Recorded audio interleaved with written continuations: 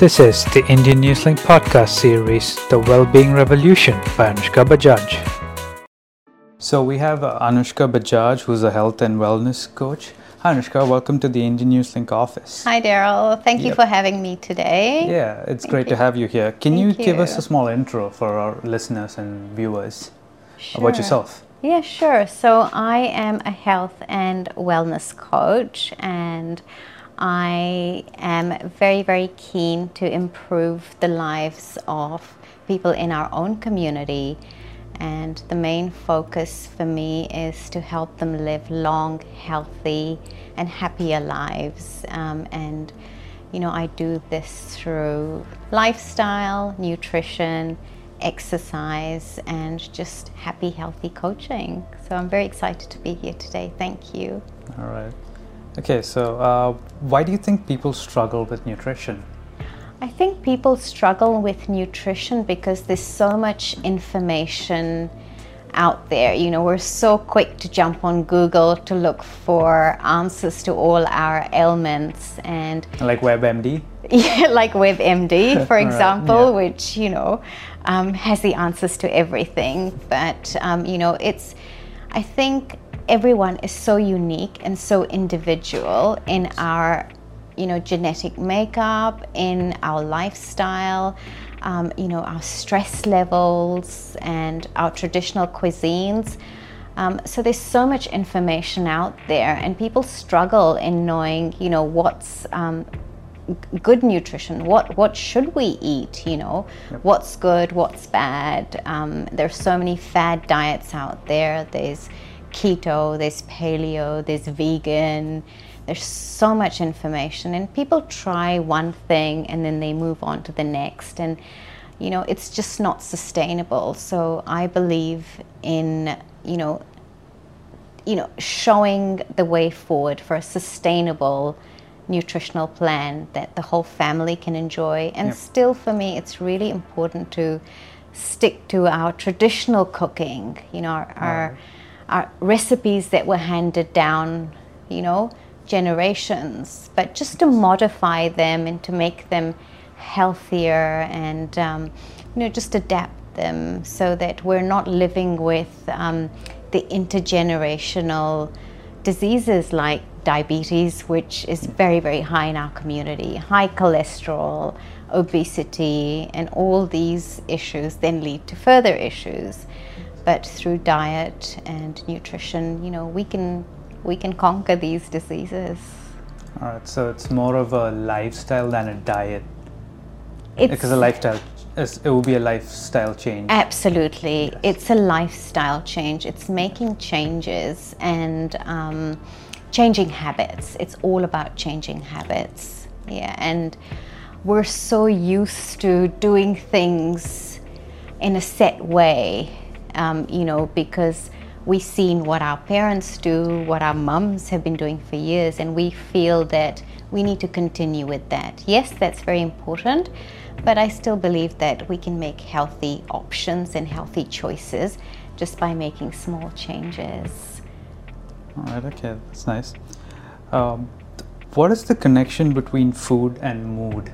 That's a great question, and that's something that's come up in conversation, since the pandemic, since COVID, how food affects how we feel on a day-to-day basis, what we eat, things like processed food, chemicals. Science is so evolved at the moment, and it's actually showing us that a lot of chemicals and preservatives in processed foods are actually causing a lot of harm to children, to our health, and we're seeing that with children being diagnosed with ADHD and mood disorders,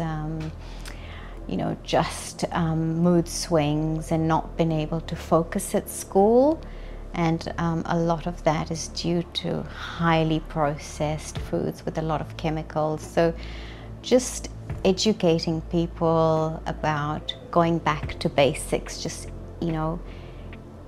basic food, you Yeah. know, let's step away from highly processed foods. But we can still make it very nutritional, because a lot of what we're consuming will affect our mood. And you know, we often feel that our mood is affected by stress or you know, tiredness, but it is also affected by what we eat. And a lot of our food is now grown with a lot of pesticides and chemicals and genetically modified food. So, you know, at the end of the day, you know, the body is not designed to adapt to that sort of eating.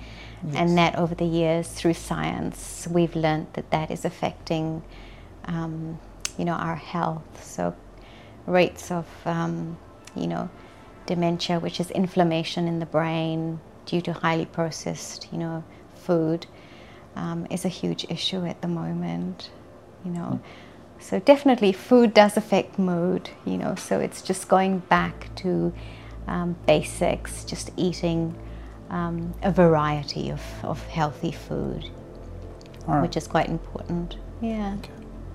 So, so you say like food affects mood. So are there any small changes that someone can make to their day-to-day like lifestyle that would bring about like a positive impact?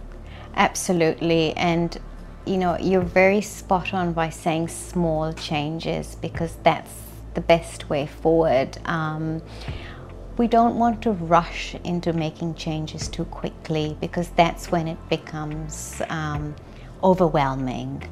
You know, if someone says I want to stop eating sugar, you know, something I say is, well, you know, you need to just say, I'm going to do this slowly. So let's say you take 2 days in a week where you say, Tuesday and Thursday I'm not having any sugar at all, you know. Okay. Yep. And then slowly you increase the days and say, okay, I'll do it 3 times a week until your body adjusts, because you also want your body to adjust from not having the sugar. So it's just making slow changes, especially with, I know a lot of people say, oh, I'm going to stop sugar, I'm going to stop sugar. But it's not easy. It's not easy. And there are also other triggers that make us crave sugar. Yes. But those are, you know, something that we can discuss another time. But just making small changes and just saying that on Tuesday and Thursday, I'm not going to have sugar, you know. Yeah. And you know, it's an easy thing to do, because you know that you've set yourself a task. It's sustainable. And then over time, you may see some changes. You may start to feel differently. And then you can always increase that. So with nutrition, it's always best to do one thing at a time rather than stop everything, you know. So just pick one thing. For some people it could be, we're not going to eat meat. You know, everybody's different and everyone's needs are different. But of course, before starting anything, always get some advice from your doctor.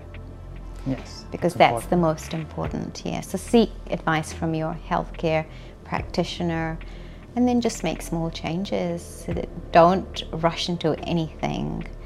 Have a plan, and someone like your healthcare practitioner or myself, you know, we can talk about how to make these small changes and work through any obstacles or barriers that, you know, you may experience along the way.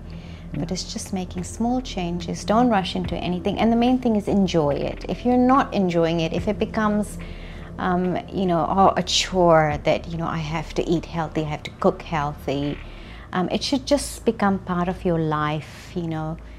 And at the end of the day, it will become habitual. And I think the changes that you see in yourself will speak for themselves. All right. Okay. Well, thank you so much for that. You're most welcome. And, you know, in the upcoming episodes, we can talk about, you know, we can look at different meal plans and, you know, how to adapt and modify recipes. And we'll talk about lifestyle changes as well. So, you know, it's all very exciting. Yeah, it's all very exciting. So yes, thank you so much for coming to the office today, and we will definitely speak soon again. Thank you so much, and thank you so much for listening in. Thank you. Thank you for listening to the Indian Newslink podcast series, The Wellbeing Revolution by Anushka Bajaj.